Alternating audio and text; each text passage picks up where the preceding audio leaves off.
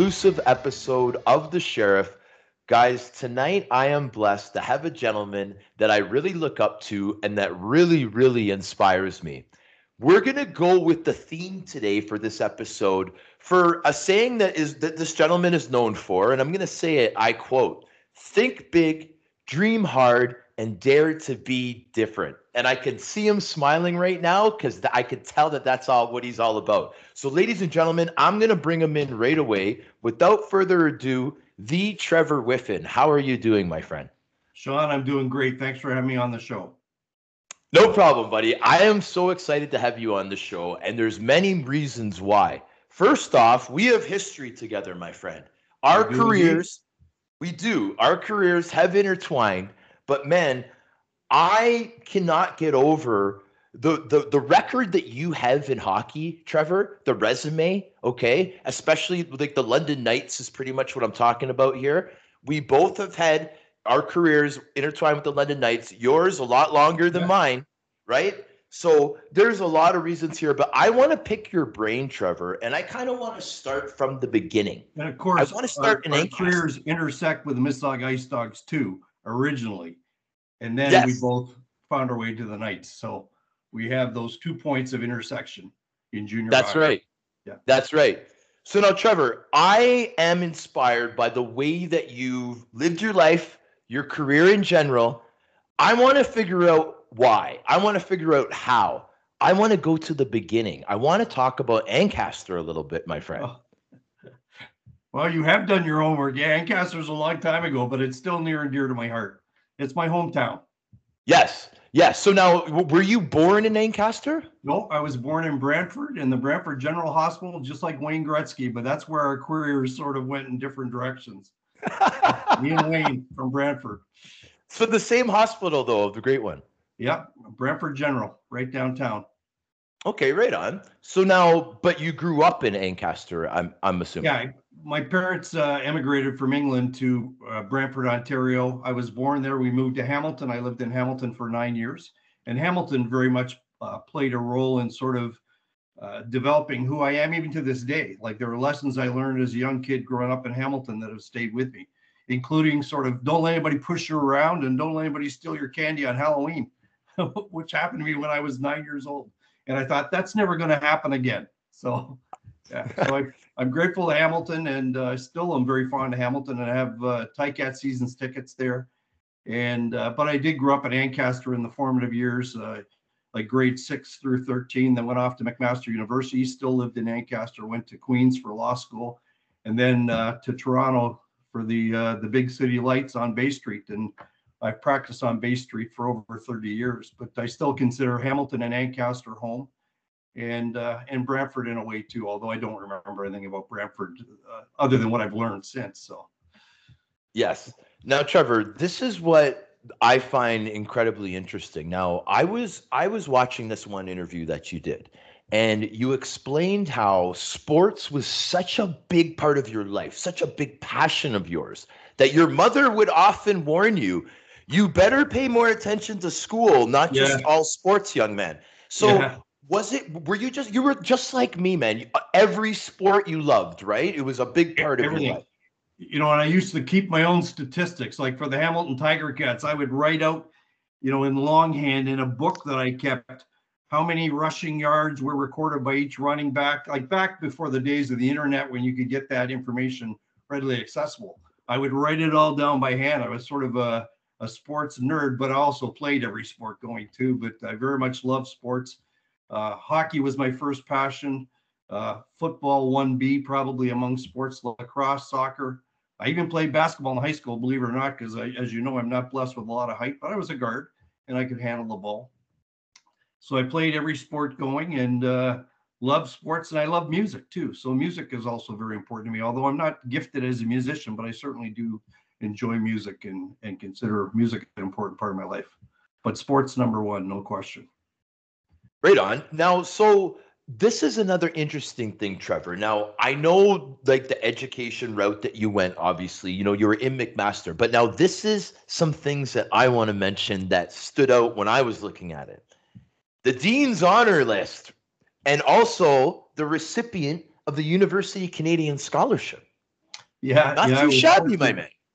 Yeah, I was fortunate to get the Canadian Club Scholarship for, I guess, the highest grade in history. And um, as an interesting aside, when I was awarded the scholarship, and received the scholarship and the funding, I had the privilege of sitting at lunch with Kenneth Taylor, Canada's ambassador to Iran during the Iranian crisis, No hostage-taking way. crisis in 1979-80. So, Yeah. what a cool thing as a young guy getting into law to sit with Canada's ambassador to Iran. And of course, they did the movie Argo with Ben Affleck, um, I've a seen it. great No, it's a Canadian great hero. movie. Yeah. And, 3 or 4 years later, I met an airport with a buddy going to Florida. And I say, hey, there's Ken Taylor, Canada's ambassador to Iran. I've met him. And he's like, you haven't met him. And I went over and he actually remembered having met me at that luncheon, which was very flattering. And even if he was maybe pulling wool over my eyes, he pulled it off. And we believed that, yeah, he did remember meeting me in Hamilton at the Canada Club luncheon.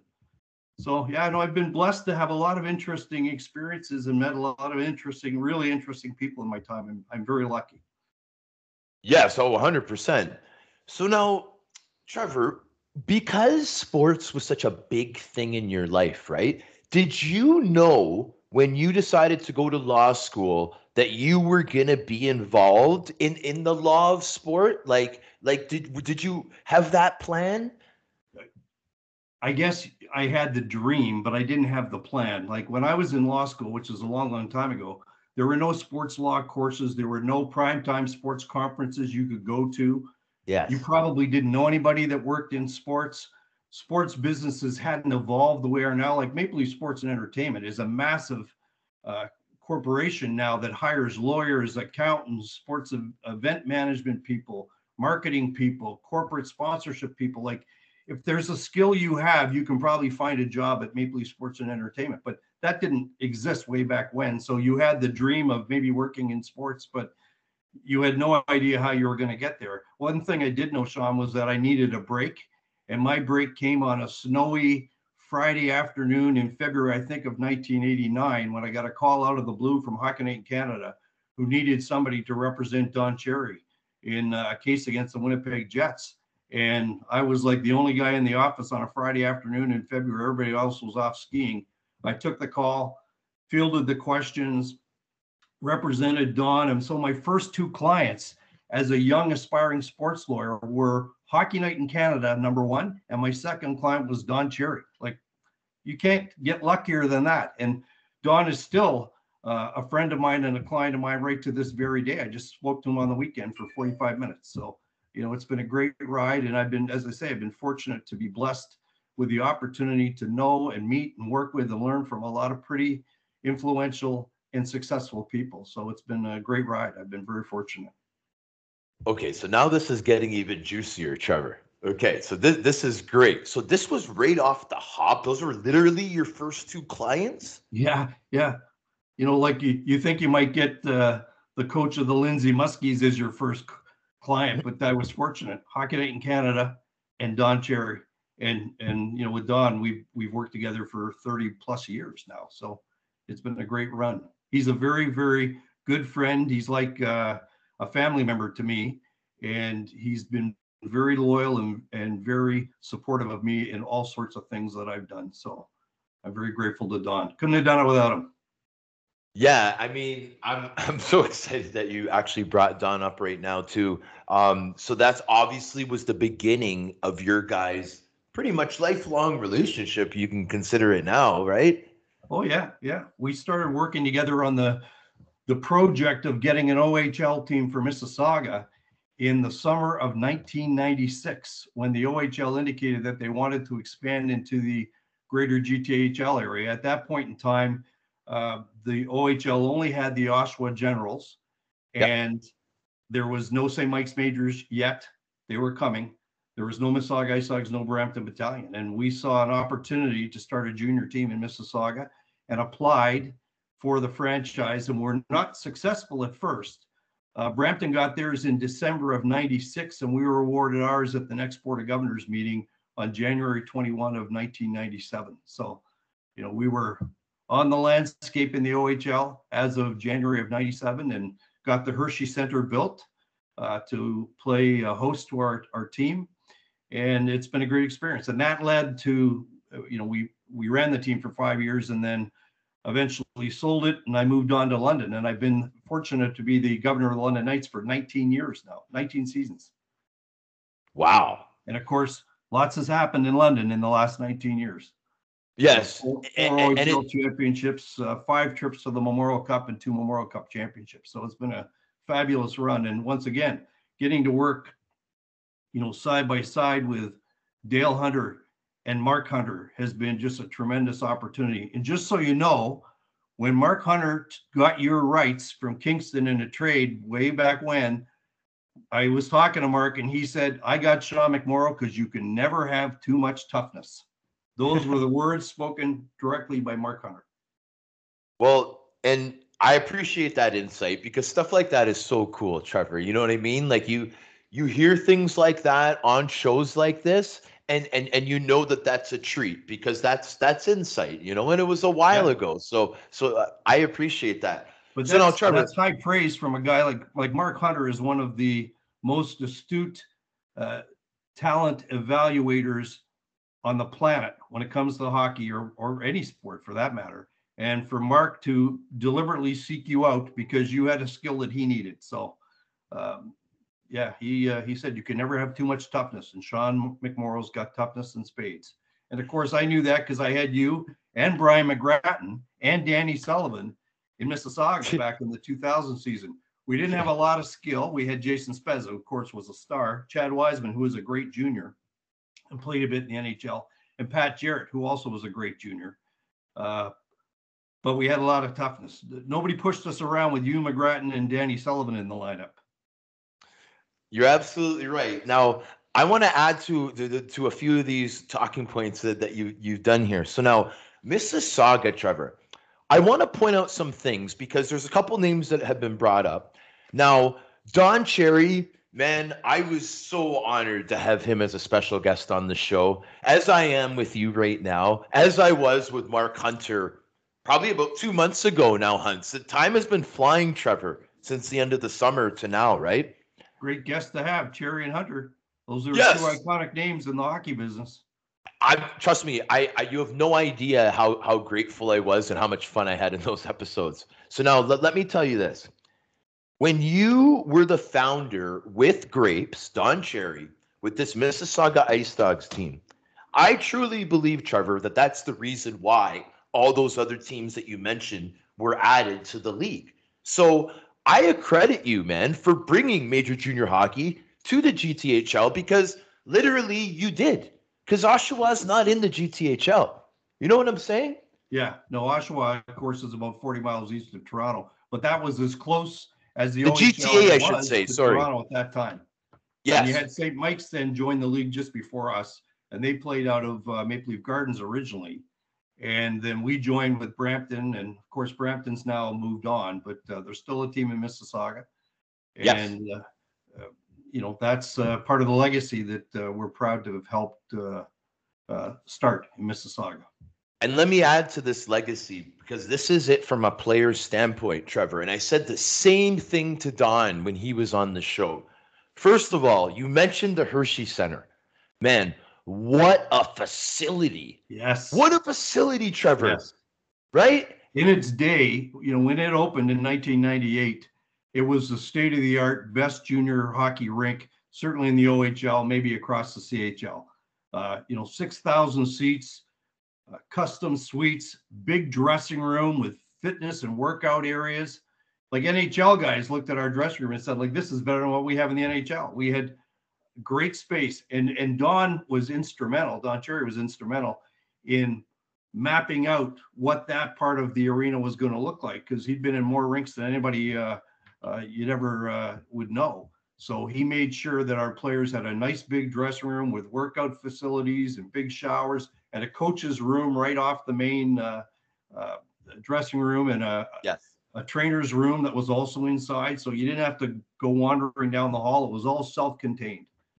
And even the visitors' dressing room was pretty good for a visitor's rink, visiting teams coming to your rink. So it was a great facility. Still is a great facility. Trevor, it was absolutely incredible. And from a player's standpoint, like I literally felt like I was in the NHL when I played with that team. We did have the best arena, hands down. No The question. dressing room, the dressing room was the best dressing room that I'd ever stood foot into. We Yeah. had sauna, we had multiple hot tubs, cold tubs. We had Yes. we had the massage tables. You gave every possible advantage for us to feel comfortable, to feel professional, and to be successful. So that first and foremost needs to be pointed out. Okay. Secondly, the players that were developed through the like any expansion team is gonna have like difficulty progressing. Everyone knows that, Trevor. But Jason Spezza, Brian McGrattan, Lou Dickinson, these guys Yeah. that came Yeah. through the organization through you, man, they had incredible careers, Trevor. Right? So that's hats off to you, my friend. Well, thank you. Jason Spezza, it wasn't hard to pick him because he was a prodigy right from the time he was about 14. And, the tough thing would have been how you would have regretted not taking Jason Spezza. But, Jason was tremendous. He was the poster boy for junior hockey for 4 years in the Yeah. OHL. If you remember, he played in the World Juniors, I think 4 different times, including as a 16-year-old, one of the youngest players ever. And Jason, to this day, is always very gracious and humble and respectful when I see him. And his parents, Don and Reno are great. And Matt, his brother, and his sister, I think it's Michelle. They're all like, it's just a great family, the Spezza family. I have tremendous respect for them. So we were lucky to have some good players come through, but we did struggle as an expansion team, no question. Now I remember Trevor, like with Spets being on the team, you know, before he was traded, you know what I mean? He was touted to go first overall, right? That like it Yeah, was going to be either him or Kovalchuk, right? yeah. So And there he, and was a he lot went of second, of course, to Kovalchuk. yes, yes, there was a lot of attention, and I remember him getting a lot of attention when we would come out of the dressing room. And it's funny that you brought up Matt because I'm actually pretty good friends with Matt now. You know, Matt started his Spezza sanitation services, and you know I'm pretty good buddies with him. Jason's playing for the Leafs, so it's funny how everyone kind of seems to come back to where Yeah, we yeah, started too, right? yeah. And I've seen Matt recently when Jason was scratched by Babcock in the home opener 3 years ago. very I saw disappointed Matt with him. that night at Scotiabank Arena, and needless to say, the whole Spezza family was disappointed that Jason was not being given an opportunity to be in the starting lineup on opening night in his hometown, and that was really, I think, poorly handled by Babcock. Let's face it was Babcock's Yeah, decision. yeah, Jason deserved a lot better than that. Like, you mentioned about Jason being traded from the Mississauga Ice Dogs. He did ask for a trade in his second yes. year, and we accommodated that request. But I harbor no malice whatsoever against Jason. He wanted to do what he thought was best for him and for his development. And we did the best to accommodate him, and ended up trading him to Windsor. I think Windsor got the better of the deal because you typically judge a trade based upon who gets the best player, and whoever got Jason Spezza was going to get the best player. So we did okay, the guys we got back, but Spezza was a stud, no question. Like, remember, he came into our league as a double underager and got 71 points as a 15-year-old in the OHL, and not many guys have done that. Taylor Hall, I think, came close. Lindros is close. Lindros would have been earlier than Jason, but not many players at that age have the ability to put up that kind of points in the Ontario Hockey League. Jason's first class. I cheer for him every shift with the Leafs. Well, man, he was a handful of exempted players too, right, Trevor? Like the exemption to be able to play when He you're 15. he actually played before there was the formal exemption for double Really? underagers.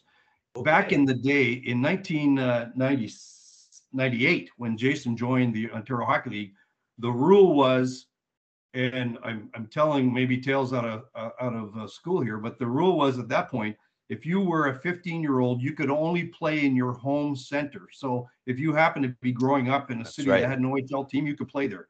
Dennis Potvin did that. Rico Fata and Sault Ste. Marie. Kirk Muller with Kingston, but not many played as a 15-year-old.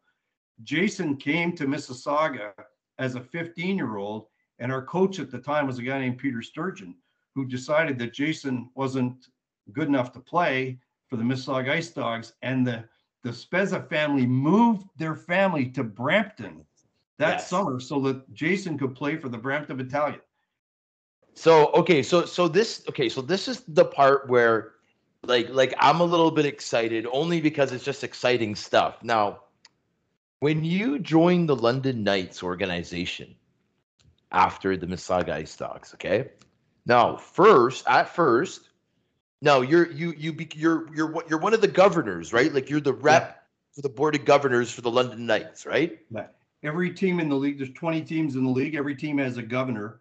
The 20 governors run the league along with David Branch as commissioner and Ted Baker as vice president. So the governors are kind of a liaison between the team and the league office, and a liaison between each of the teams. So we deal with everything from equipment changes, rule changes, player safety, dealings with the other federations, the IHF, the USHA, or US hockey rather, equipment suppliers, all kinds of stuff.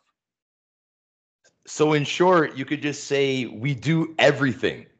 Well, the governors run the league, but we don't do it by ourselves. Obviously, there's a big staff at the OHL office, and each of the 20 member teams play a key role in running the league. But we sort of oversee a lot of different things that happen at the league level.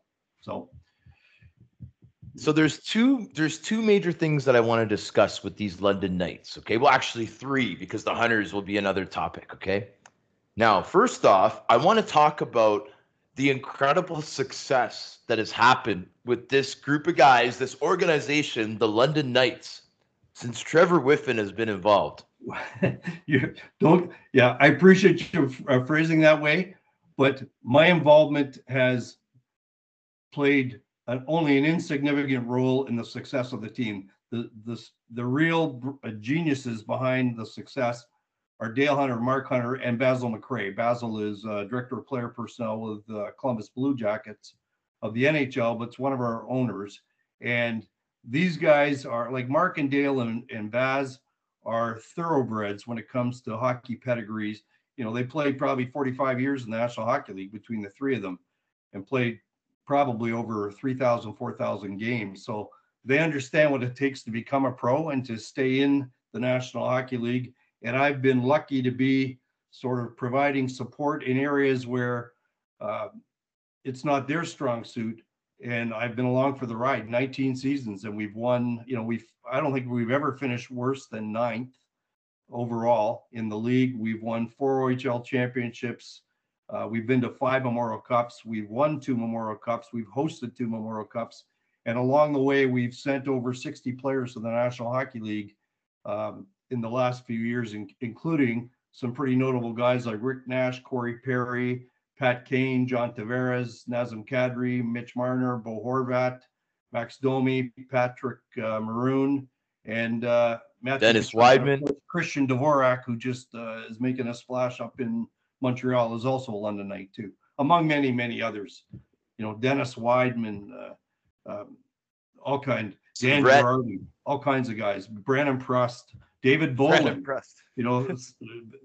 scored the winning goal in the 213 Stanley Cup for Chicago. David Boland, London Knight. Ravi Shremp, one of the greatest juniors ever, like just unbelievable skill. And you would have played against Shrempy and know exactly what I mean. Yes. Okay, so now that's perfectly said right there, Trevor, because you said what the stats there, right? Because that's what I wanted to go over, just to let the listeners understand how successful this organization has been, because I believe it's been the most successful organization in the last 20 years when it comes to winning percentage. In terms of winning percentage, yes. In terms of players drafted by the National Hockey League, yes. We had 2 years, Sean, where we had 3 guys taken in the first round. Yeah. The NHL draft, when the draft was in New York, we had Max Domi, Nikita Zadorov, and Bo Horvat all taken in the top 11. I Wow. think it was top 11, maybe top 16. And then when we won the Memorial Cup in 2016, we had Oli Jalebi, Matthew Kachuk, and Max Jones all taken in the first round. Like, it's been a remarkable run. And I think we've had 21 players drafted in the first round in the last 20 seasons. And that's more than any club team anywhere in the world. You know, That's the incredible. U.S. National Development Program had one great year, but we have a lot of great years over a long period of time. So I'm very proud of our draft record and, of course, our record on the ice and the great young men that we've turned out, not just hockey players, but guys who've gone on to be lawyers, teachers, doctors, accountants, firemen, policemen, you know, pillars of their society back in either in London or in their hometowns. So, you know, I'm very proud of the young men that have played for us. It's been a great success story. It's very, very impressive. But what's even more impressive that I find is just kind of the risk taking that was also involved with it, Trevor. Like, I was there before they got the new arena. I remember the criticism. A downtown arena will never work. There's nowhere to park. It's not a good idea. The Hunters just had a vision. They stuck with it, and man, was it ever successful. Well, it's funny. There's a guy I know out of the U.S., a guy named Rick Horrow, who's a facilities expert. And he's written a book about where you should build facilities. And the name of the book should be Build It Downtown, because that's the thesis of his book is build it downtown. It will serve as a catalyst for urban renewal in just about any center. And we're seeing that now in Detroit with a new rink there. But coming back to London, yes, the London Knights used to play at the old Ice Garden south of the 401, like a long ways from town and a long way from the north end of London. And there's no beltway to get around London. So if you lived in northern London, it was a long haul to get to the rink. They built the arena downtown. And, you know, the old expression is before they built the arena, you couldn't find a restaurant open on a Friday night. Now you can't find a seat in a restaurant on a Friday night because they're all full. It's been a great urban renewal story. 10,000 people coming downtown at least 34 nights a year during the winter. It's great for the city of London.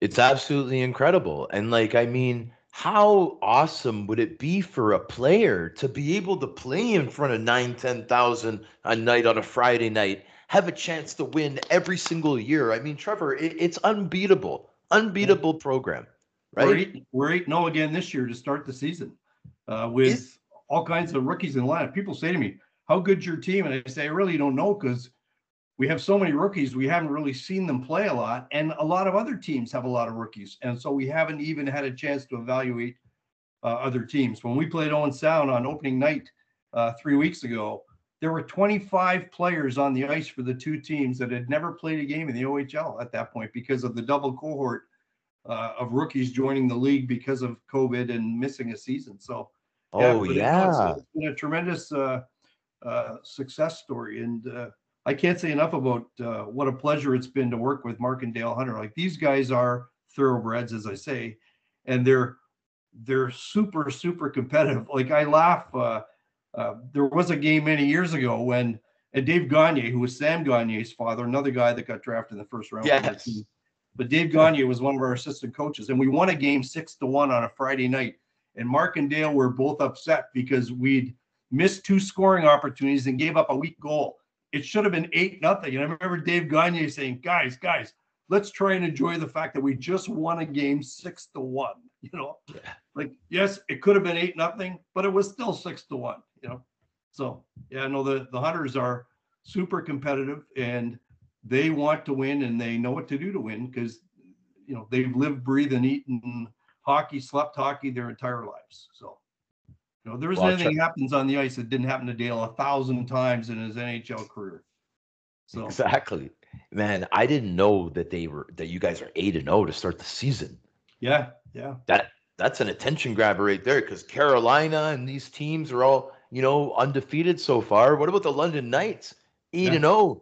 Although in our Memorial Cup year of 2005, we started the season 29-0-2. So we didn't lose until Christmas when David Boland and Robbie Schremp and Corey Perry and Danny Severette were all off at the World Juniors. So we started. So like 8-0 is great. 29-0-2 is the mark that we measure a great start Greatness. by, because we were fortunate to have that. Now that was the team that everyone called the super team, right? The best team It was ever. voted CHL Team of the Century. Team of the Our century. overall record that year, Sean, was 79-9-2. 79. We played 91 games and we won 79 times. And we probably could have won 81 because we went up to the Sioux and Sudbury in a northern swing at the end of the season and took some junior B guys with us so that we could rest Corey Perry and Danny Severette and David Boland and Robbie Schremp, make sure they didn't get injured, in what was really a game that was not going to advance our position. Like we set an OHL record in 2004 for points in a season with 210. That's the most points ever for an OHL team, 210. The next year we did 120. Like, just a remarkable team. And 11 of those guys went on to play in the National Hockey League. So it's been just such a tremendous success story, and for me, just an absolute delight to be part of it. So now, Trevor, so now to me, because I'm a former player, this is what's more impressive to me even. I want to talk about the Memorial Cup bids that you were head of, okay? Yeah. Now, not only do I know how upset people were that it was within the time that it was, 05 and 2014, right? Yes, only 9 years apart.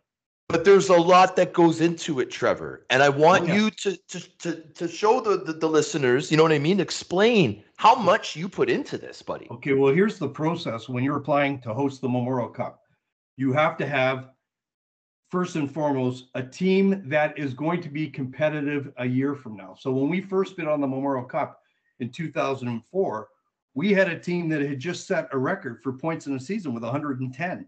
And we were returning almost that entire team except for the 3 overagers. So we could say with a straight face that, hey, we're going to be a great team again next year because we just had 110 points, 51 wins, 53 wins. And we're returning almost that entire team. So that's the first ingredient in the equation. You have to have a great rink. And, we had a newly minted John Labatt Center, as it was then known, back in 2004 when we bid on it, that holds 9,090 for hockey. And we were able to point to the fact that we sold, in a league where the average attendance is about 3,500, we sold 9,090 tickets game in and game out, and still do. Like, we've sold out the vast majority of our games over the 18, 19 years that we've been in that facility. So we could point to that. We also have great hotels in London. You've got major hotels that can be used as host hotels for the tournament. You need 5 good hotels. So that helped too. We had never hosted the Memorial Cup, which I think played in our favor. It was our 40th anniversary the first year. So that played in our favor. And we did a pre-sale, because part of the equation as well when you're bidding is, will your event be financially successful? And we did a pre-sale for Memorial Cup in 2004 for the 2005 season. And we sold every ticket more than 1 year in advance.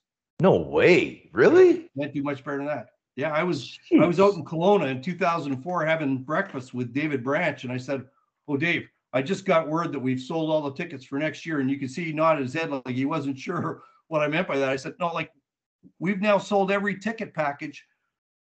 We're at the Kelowna Memorial Cup in 2004. I said, we've sold every ticket package for the Memorial Cup next year in London. Never happened before." And so fast forward, or slow forward, to 2014, we bid again, and we have a great team. We've just won the OHL championship in 2012 with a very young team. We won it again in 2013 with a very young team. We still had a great rink. We still had great community support. We sold out the event again more than a year in advance that year. And so, there were, like, Barrie, for example, was upset that they didn't get it. But I think, evidently the committee, which included Paul Beeston, Jim Gregory, Scott Moore from Sportsnet, Dave Branch, Gord Kirk, the league lawyer, obviously they thought that our bid was compelling enough to justify giving it back to us again 9 years later. Now, for those that were unhappy that we got it 9 years apart, uh, the the sad part of the story was that we did not win. We hosted it and we had a great team like Bo Horvat, Chris Tierney, all the Max Domi, all those guys were still back, and we'd won the first, or we won the championship in 212 and 213 with a very young team, and we didn't end up winning a game at all in the year that we hosted in 214. And the one thing that I never anticipated in the year and a half of preparing to host the Memorial Cup in 214 was that we would run into a hot goalie from Bacomo. I think he was from Bacomo, or Naranda Naroon. Bibo, who got drafted by the Leafs. He stopped like 53 shots in the first game against us, and we didn't win a game in the tournament we hosted. And I never thought for a moment that we would be going home, as the expression goes. Like every year, one team goes home on the Wednesday when the final game of the round robin is played. And unfortunately, it was us that went home. And Guelph ended up playing in the finals against Edmonton and lost to Edmonton, a real good Edmonton team with a real good Guelph team. So for those that felt bad that we got it twice, we didn't win it twice at home. We won it the first time, and certainly didn't do as well as we thought we would do when we hosted in 214. But still a great experience. And the London fans have had a chance to see the Memorial Cup up close and personal on 2 occasions. And it's like a 10-day long wedding celebration party that just goes on and on and on. So, both years it was a great event. Now, Trevor, I'm not going to let you off that easy, my friend. I know that there's other incredible things that you created, like things that, like events that you guys did during the Memorial Cup. Like, like I'm trying to think of an example, but one of the things we added in 214 is we did a deal with the Hockey Hall of Fame to bring down a 4,700 square foot Hockey Hall of Fame exhibit. Yes. Of all kinds of memorabilia with a focus on junior hockey. It wasn't all junior, but there was a big emphasis on junior hockey. And, people in London that didn't have the desire to go 2 hours to Toronto, the Hall of Fame could see it right down in Covent Garden. And we allowed everybody to come in for free, and you could shoot pucks and do all the interactive stuff. And every night we had a panel of retired players. Troy Crowder, who you would know, was there one night. Brian Kilray. We had, alumni that came back from our league and talked to the fans in a Q&A. Sorry, they did an interview like with Mike Stubbs, the radio host, and then did a Q&A with the fans. So I was proud that we did that. And Rick Doyle, who is a former London Knight, Colorado draft pick way back when, and is the voice of the London Knights on Rogers Cable. He was instrumental in helping build out that event. And we did golf tournaments. We did pancake breakfasts to raise money for charities. We raised in 2005, we raised $50,000 for Parkwood Hospital, which is the veterans care facility in London where all the guys that served our country in the Second World War and the Korean War were staying. We raised $50,000. So in 2014, we said, we're adopting Parkwood again as our charity of choice, but this time we want to raise $100,000. And we did raise 100. And we also raised money as well for the families of veterans from Afghanistan who had been injured or killed. So, we did some great charitable work in London, and I was very proud of that too. We didn't win the tournament in 2014, but I think we contributed a lot to the landscape generally, charitable, hockey-wise, all sorts of stuff. So, yes. Yeah. Now let's see. I'm seeing it here. Now, this award of distinction by the Federal Minister of Veteran Affairs, the efforts for raising awareness for veteran issues.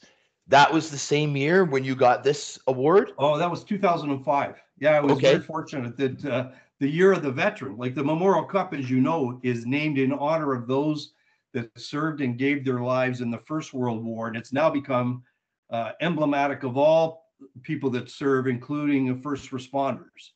So the Memorial Cup is named in honor of all those people. But 2005, when we were hosting the Cup in London the first time, coincidentally, it happened to be the year of the veteran. And we did a lot, like we raised, as I say, $50,000 for the veterans. And we also had a number of functions out at Parkwood Veterans Care Facility in London. And in fact, we held all of our host committee meetings there in a boardroom that they allowed us to use. And it was an unexpected and very pleasant surprise to me, I think on opening night, to be given that award by the Minister of Veteran Affairs for having made a difference to the lives of veterans. And even in 214, we tried to do what we could. Like I remember Dave Hutchison, former Leaf player, LA King player, former Londonite. We took the Memorial Cup to see a guy named Sid. They called him Sid the Kid. He was in the Veterans Care Facility. He was over 100 years old. So he couldn't come downstairs. So Hutchie and I took the Memorial Cup up to his room so that he could see it. And, it's moments like that you just, nothing else in your life ever compares to a special moment like that. And to be able to contribute to brightening the day of a veteran like that was a special moment. And, I still see Hutchie. We're friends. He's down in London, and a great moment to share with Hutch and with Sid the Kid, who was over 100 at the time. That's so cool, man. Trevor, this is what I was. Memories. Yes. Okay. This is what I was thinking of, man. This was so interesting to me when I heard about this. Now, what reminded me is when you said the name Troy Crowder. Didn't you set up something with the war veterans and the tough guys in the NHL and the similarities between their personalities and how they show that for their teams? Yeah, one of the nights we had in the Hall of Fame, like at the end of the day, we had the former players back to do the Q&A and the interviews.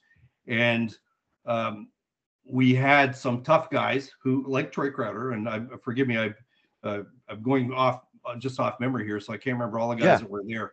But they talked about how the real tough guys were the guys that had served in the armed forces. Like, we put on a uniform, we go out, we fight somebody, we're in the box for 5 minutes. But these guys were putting on uniforms and traveling 4,000 miles and putting their lives at risk, not just their sort of their ego or their reputation in a fight. And no disrespect to fighters, obviously, because that's But these guys were true heroes because they put on the uniforms, left home, traveled 4,000 miles, and ran the risk of getting killed.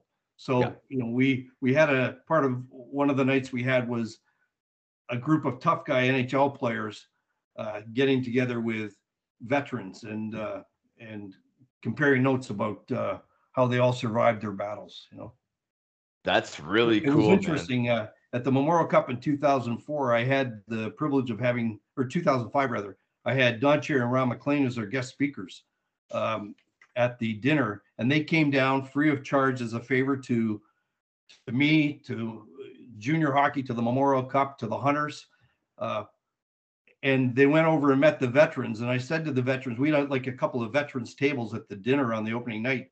And I said to them, who else would you like to meet? And I thought they might say, oh, I'd like to meet Corey Perry, or I like to meet Dale Hunter. No, they wanted to meet Dick Hunter, which is the father of Mark and Dale and Dave and Ronnie Hunter, who's a tough old bird in his own right. But they wanted to meet him because they thought any guy that could raise 3 kids to play in the NHL and win Stanley Cups is a guy we wanted to talk to.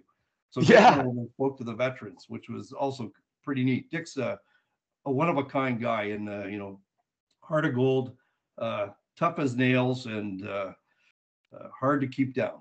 Diagnosed, unfortunately, 3 years ago with cancer, and he's still plugging away with us, fighting. Living on the family farm, and he'll live to be 100. Wow. What a tough guy, eh? Oh, yeah.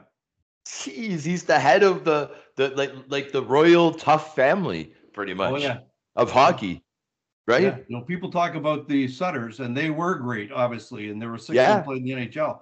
But before the Sutters, there was the 300 boys played in the NHL. Dave went first, then Dale, then Mark, all first-round picks. Dave won cups, 3 cups in Edmonton. Mark won a cup in Calgary, and Dale made it to the final with the Washington Capitals and was captain of the Washington Capitals. And Dale is the second most penalized player in the history of the National Hockey League, behind Tiger Williams. But Dale also played 1,000 games and had 1,000 points. Like, if you want to talk about a guy that should be in the Hockey Hall of Fame, in my respectful opinion, Dale Hunter's the guy. 1,000 games, 1,000 points, and he did it while recording the second highest penalty total in the history of the league. So that's my speech for the day.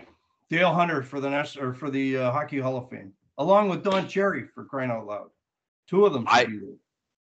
I agree 1,000%, my friend, for both of those names, right? Yeah. Dale Hunter and Don Cherry. Yeah, no, that's great, man. Hey, thank you for sharing that, Trevor, because I really, really appreciate that. So now, I heard one key word the last few minutes. It was speaker. Trevor, this part of the show, okay, I want to talk about, first of all, a company that I was really trying to get into hard a couple years ago before I learned the school qualifications, just because I'm so drawn to what you guys do, man. Now, we got a big sports conference coming up, my friend. I think it's the biggest sports conference in North America. Yeah, I don't think it's the largest in North America, but it's certainly the largest in Canada every year. We're talking about the Primetime Sports Entertainment or Primetime Sports Management Conference and Trade Show, which is November 14th, 15th, 16th at the Western Harbor Castle Hotel. It's run by Primetime Sports, which is a company that Brian Burke and I founded and own together. And Brian Burke and I are co-chairs of the event every year, along with Shannon Hosford, who's the Chief Marketing Officer for Maple Leaf Sports and Entertainment, who are our presenting sponsor. So between the three of us, we've run a number of these conferences, and it's gone from being sort of an embryonic thought back in 2007 when Brian and I talked about it. And the first year was 2008. And quite honestly, we really had no idea how to run a conference, but I think we had 49 speakers and 49 delegates, but we had a lot of fun.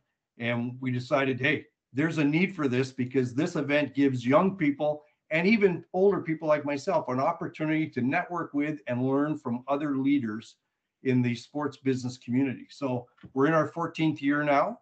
And, Brian and I do it as a labor of love. Brian's the president now of the Pittsburgh Penguins. So yes. It's not like he's doing this to top up on his earnings. He does it because it's a labor of love. It's a labor of love for me too. And it's a lot of work, Sean. And yes. You'll be there this year. Yes, I will. One of our deputies that's helping out, which is great. I appreciate it and look forward to seeing you. But it's a lot of work to put it together. But when it all comes together on game day, you think these are the three most favorite days of the year. The opening night reception, and then 2 days of great content with great speakers and networking receptions at the end of the night. We've had a labor arbitration case competition with law students in the past. We didn't do it this year because not all the schools are in class. We've had a business case competition, not doing it this year for the same reason. And we also have, and we are going to have with it this year, we have a careers in sport workshop on the Monday night after the first day of the conference for young people to hear from people in the sports industry how to get into the industry. And they don't need to speak to me because I've been in it so long, my experience will be irrelevant to their experience. But we have younger people who are successful in the sports industry who are going to talk to young people about how to get involved in sports as a career. So it's great. We've got like Kaylee Theos from Basketball Canada, Mike Oak from the Peterborough Petes. We've got a gentleman coming from Woodbine Entertainment, Jeremy Dykstra. And forgive me, I have not committed all the names to memory, but the Careers in Sport Workshop is a great opportunity for people to come to our conference to learn from people that are young that have had success in the sports industry. And in fact, you don't even have to come to our conference to go to the Careers in Sport Workshop. You just have to buy a ticket for a modest amount to go to the Monday night event. So it's great to have a chance to give back to young people. And that's kind of what we're doing with this conference. So 14 years later. Yeah, Trevor, you're saying that you haven't been caught up with the names because, brother, there's so many of them. You guys it seems like we're talking before the recording, right? And I was saying that I'm just amazed with the guest speaker announcements that come over social media. Just to give you an example, our first panel of the day on day one is entitled, like, we had to deal with COVID because COVID has been such an overriding factor in all of our lives.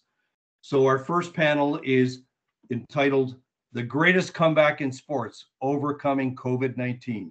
And on that panel, we have Christine Simpson as the moderator. Christine was Sportsnet, of course, and very knowledgeable and professional commentator and journalist. She's the moderator. We have Randy Ambrosi on that panel, commissioner of the CFL. Nick Sakavich, the CFL, of course, missed the whole season, then had a shortened season this year. Nick Sakavich, the commissioner of the National Lacrosse League, is on that panel. Tom Anselmi from the Edmonton Oilers, vice chair, alternate governor. They hosted the Bubble Championship in 2020 for the Stanley Cup, so they know a little bit about what COVID does. We've got Mark Gowdy from Ottawa Sports and Entertainment. The Red Blacks lost the season. The 67s lost the season. Those are their teams. And I have Jeff Atkinson from the Honda Indy. Honda Indy got wiped out 2 years in a row, and Jeff Atkinson knows better than anybody the impact of COVID when you have one weekend a year to generate all your revenue and your event gets wiped out. So that's just the first panel. And then later on Monday, as guest speakers, we have Stacey Allister, who's the executive director of the U.S. Tennis Association. So when they're handing out the hardware and the checks at the U.S. Open in Flushing Meadows, New York, 6 weeks ago, Stacey Allister's on the stage handing out the checks and the hardware. And what's so cool about her coming, aside from the fact that she's at the top of her field in tennis, is that she hails from Welland, Ontario, but has made it big in the United States in the tennis world. And then right after Stacey, Gary Bettman, who will be speaking at our conference for the 12th time in 14 years.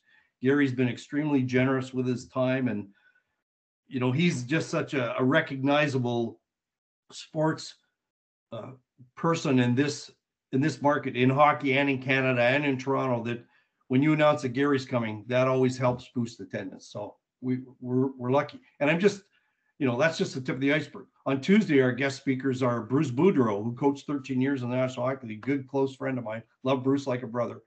And Luc Tardif, who's the newly appointed president of the International Ice Hockey Federation, is also lunchtime speaker. And he's with the IHF, but he hails from Trois-Rivières, Quebec, played in the Quebec Junior League. So, you couldn't have four better lunchtime speakers than Stacey Allister, Gary Bettman, Bruce Boudreau, and Luc Tardif. I can't wait to hear them. Trevor, trust me, I'm at the edge of my seat listening to this lineup, right? But yeah, on top of that, I'm just scratching the surface, as you know. No, we have over 60 speakers coming, and they're all leaders in their respective industries. The head of the Ticats, the head of the Hamilton Forge, the head of business for Toronto FC, for the Argonauts, for the Toronto Rock, for the Toronto Arrows, which is a rugby team in the national or Major League Rugby, is the name of the league. We've got people from all kinds of sports, and it's going to be great. And that, so if you haven't signed up, sign up now. Yes. Okay. So now that .ca. Yeah. Say it again, Trevor, because we're right on the point right now. Primetimesport.ca. You can see the agenda and you can register to attend. And Sean, I want to say that we have never raised our rates for attendees since we started in 2008. Our view has been keep the rate manageable and try and build up revenue by attracting more sponsors. So we're fortunate to have Maple Leaf Sports Entertainment as our presenting sponsor. Scotiabank is back for the 11th year, 12th year. Rogers Sportsnet's our media partner. My law firm supports the event. Woodbine Entertainment is another new sponsor partner this year. So, big names that help underwrite the cost of the event so that a student at the, Brock University Sports Management program can come to the event just as easily and as cheaply as somebody could have done it in 2008. So, wow. Yeah. Well, and that's what, Trevor, like that is a big deal because it shows the commitment that you guys are having, and it also displays that this is a passion for you guys, not a moneymaker. This is your passion. You're doing this for others. Yeah, it's a great event. I am very passionate about it, in case you couldn't tell. I'm very passionate about it. The 3 days of the event are the highlight of the year for me. It's a great opportunity for me to see and hear, like to see people I know and to listen to and learn from and network with other leaders in the sports industry. It's a one of a kind thing. And it's the sort of thing that Brian Burke and I didn't have the opportunity to attend when we were young bucks trying to find our way in the sports business. So everybody needs a break, and we got our breaks, but breaks are easier to create now because there's an infrastructure. It's a more evolved industry too. As I was saying earlier, Maple Leaf Sports and Entertainment hire all kinds of people that do all kinds of things. So there's lots of opportunities for young people to find their way in the sports world. And I encourage young people not to just sort of think, well, I want to be a coach, I want to be a general manager, I want to be a trainer, I want to be a player agent. There's a million other jobs off the ice, outside of the arena, in the office towers, running the business side of sports, that give you opportunities to get involved in a meaningful way. No question. Now, and thank you for sharing that. Now, Trevor, now let me give some more insight on the point that you just made. Now, for example, someone like myself, I'm interested in being a sports broadcaster. The lineup that you guys have from Sportsnet and others, Oh yeah, like yeah. I can't believe it, man. I'm just Almost like, every one of our panels is moderated by a Sportsnet on-air personality.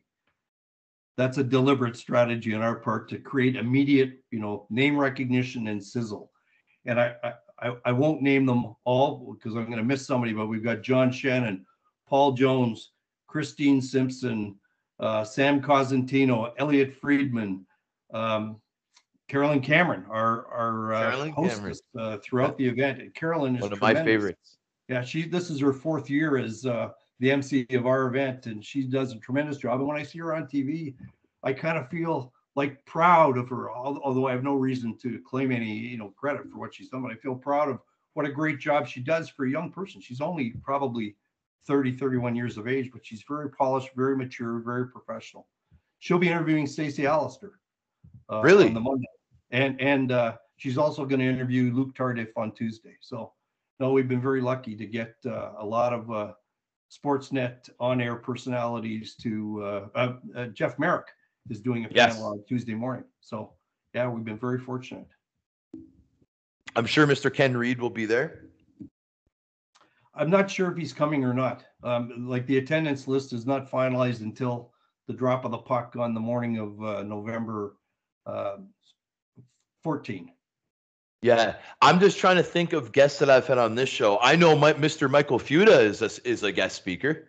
Mike was, but he is being sent. Mike Fuda, he's a friend of mine. He's an Yes. OHL alumnus. We both know him through the OHL. Mike is the ultimate self-made guy, by the way. I have a lot of respect and time for Mike Fuda and what he's accomplished in his career. He's done a great job of networking and building his brand and taking his game to the next level. Like when I first met him, he was an assistant coach with St. Mike's Majors. Yes. And, 15 years later, he's the vice president of the Los Angeles Kings and winning Stanley Cups. Stanley That's Cup. pretty meteoric climb for a young guy. But Mike was going to do our player evaluation panel on day 2, but the Carolina Hurricanes, who have recently hired Mike, are That's sending right. him over to Europe to scout 2 tournaments the weekend of our event. So Mike had to withdraw, but we'll have him again another time. We had him 5 years ago when he was with LA, but I have a lot of time for Mike Fuda. And Mike has a lot of respect throughout the hockey industry. So it's great for him to be back in the saddle with the Carolina Hurricanes, doing what he does as well as anybody, evaluating talent. Yeah, I mean, I was so proud to see the Carolina hiring of Mike. You know what I mean? And Yeah. and he was my assistant coach when I played for Oshawa. Yeah. I was also a student at St. Mike's when he was the coach of the majors, and he actually wrote a letter reference for me, a reference letter for me to get into that school. Oh, So nice. yeah, he's like trust me, man. Your circle, everyone's awesome, Trevor. That's the type of people that you surround yourself with. You know what they say? You're the average you're the average of the 5 people that you hang out with the most, right? Yeah. Well, I've been very fortunate, as they say, to be in a position where I've had an opportunity to work with and learn from a lot of very influential, successful people. It's been a great run. Like I couldn't have written a better script, and I could never have predicted that my career would evolve and unfold the way it has. I've been very, very fortunate. And on the law side too, it's been tremendous. I've had a chance to work with Bobby Orr, Don Cherry, Brian Burke, Razor Ruddock, the boxer, super agent Lee Steinberg. I've done work for the Detroit Lions, the Detroit Red Wings, Christy Yamaguchi, Scott Hamilton, Ann Ottenbreit, all Olympic gold medalists. I've done golf deals with Mark O'Meara, Nick Price, Fred Couples, Greg Norman, Annika Sorenstam, and a guy named Eldrick Woods, also known as Tiger Woods. Yeah.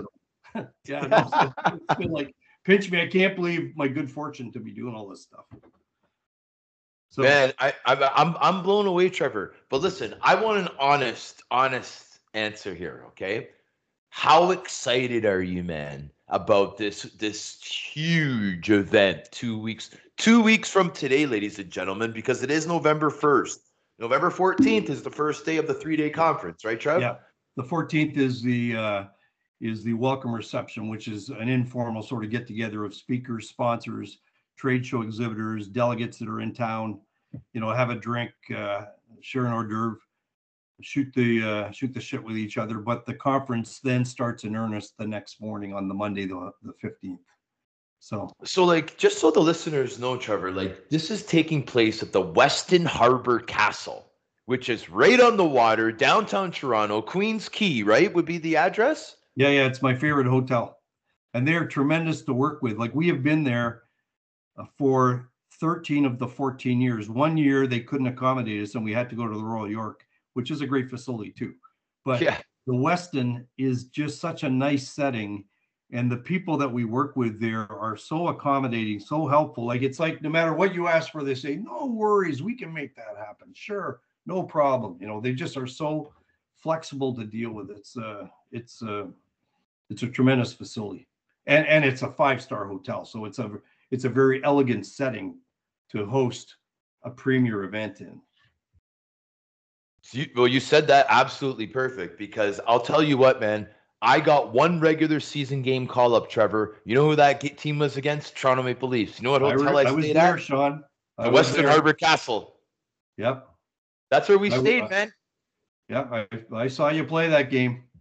Yeah, I'm just and felt proud again. Not that I had done anything to deserve a feeling of pride, but whenever any of your players are successful in hockey or in any other walk of life, you feel a sense of pride that these are your guys. Like all my players are like surrogate kids that I have all over North America and some over in Europe too, that I've stayed in touch with. And it's always great to see them and to see them do well. And you do feel proud of them because you hope you had some kind of hand in them getting to where they are, and they've had an influence on you too. Like all those people, like some of the kids we had in Mississauga when you were there, like Nick Foley, who was our goalie. Like Nick Foley, if you could have made a goaltender your captain before Roberto Luongo did, Nick Foley could have been a captain. Nick Foley was just such a great human being and a great role model for young guys in the league, and a pretty good goalie on top of that. Yeah, no, I agree with that 100%. And the other thing, just to add to that, Trevor, like with the Mississauga team, there was so many guys that I met there that I still know to this day, like that I'm friends with. You know what I mean? Like we mentioned Dan Sullivan. I was the best man. I ended up being the best man in his wedding. You know what I mean? Yeah. And just like we're still best of friends. I'm still friends with McGrattan. Like there's a lot of guys that that you build relationships with these stops. And that's the beautiful thing about hockey. Now, this is what I'm looking forward to, Trevor. You mentioned before we go further, just let me say something about Brian McGrattan. Okay. Brian McGrattan was a tough guy in the NHL, but his last year in junior, before he blew out his knee, he had 20 goals in 31 games. Like he was on track for a 40-goal season, 45-goal season in the OHL. Brian McGrattan wasn't just big and rough and tough. He could skate very well, particularly for a big man, and he had a scoring touch. He had 20 goals in the OHL in 31 games. So Brian, Brian McGrattan is another guy that I have a lot of time for. And when Jason big Spencer earn. left our team to go to Windsor, Brian McGrattan became my captain. And Yes. I couldn't have picked a better guy. Guys on our team loved him. Guys around the league feared him. Perfect captain. And the thing is, Trevor, is he got tougher as he got older, I found. Because I found that when he was on Mississauga, yes, Gratz was always tough. But man, did he ever get tougher when he turned pro, I believe. And he was such a good skater, Trevor, just to add to that. His crossovers, remember the way he would do his shin pads and his skates? He was a star, man. Yeah. No, he was a great captain, great teammate. Everybody looked up to him. And when Jason left our team, excuse me, I was grateful to have Brian there to step up and assume a leadership role, along with Omar Adafati as well. Omar was. That's right. I remember Omar. Yeah, and Omar was also a great player and a great leader in that dressing room. So we had a lot of young kids that hadn't played much in the OHL. So Omar had been around a long time, and Brian had been drafted by the LA Kings and had been to at least 2 NHL training camps at that point. So, and Brian was like this awesome physical specimen. If you remember, like, he pulled his shirt off, like people were like, wow, like he's big, but he's like completely ripped too. No, 100%. So now, Trevor, like I know we've gone over the time, but just to add one more thing, but before we go, about this Primetime Sports and Entertainment Conference, like, first of all, I want to add that it's also leading edge strategies for managing and marketing the business of sport. That's one thing that I was like, wow, that's one thing that I really want to pay attention to. I'm really looking forward to volunteering at this event. I'm really looking forward to learning from you, Patrice Whiffen, Brian Burke, everyone else that's involved with this, because you guys are such big leaders, Trevor. That's what people need to understand. Yes. We're all fortunate to be in the positions that we're in because, you need a break. And Brian Burke got a break when he was a young guy and got hired by Pat Quinn to be the assistant GM in Vancouver. If Brian hadn't done that, he might still be a lawyer in Boston, and I might just be a lawyer. I don't mean just a lawyer in Toronto, but had I not gotten my break with Don Cherry and Hockey Night Canada, I might be an avid seasons ticket holder of the Maple Leafs who knew a lot about statistics and who won what when, but I've had an opportunity to really live the dream, and I'm so grateful for it. It's just been a tremendous run for 30 years, basically. So, yep. Change the thing. Remember the beginning of the show, brother. Think big, dream hard, and dare to be different. Yes, no, I do say that. And when you started to say it, I smiled because I do say that, and I say that to my kids. It's words to live by. Don't think it can't happen, because what it is you want to do, somebody else is already doing it, and if they can do it, you can do it. So yes, think big, dream hard, dare to be different, and make sure that your dream, or you put yourself in a position to make your own dream come true. And there's a lot of great opportunities out there. Grab one of them for yourself. That's right. Ladies and gentlemen, Mr. Trevor Whiffen, man, thank you so much for this, buddy. My pleasure. The insight. I caught up with you, and I look forward to seeing you in a couple of weeks. Absolutely. And I want to thank our listeners for tuning in to another episode of The Sheriff featuring special guest, Mr. Trevor Whiffen. Thank you for joining us. And guys, we'll see you next time. Woo!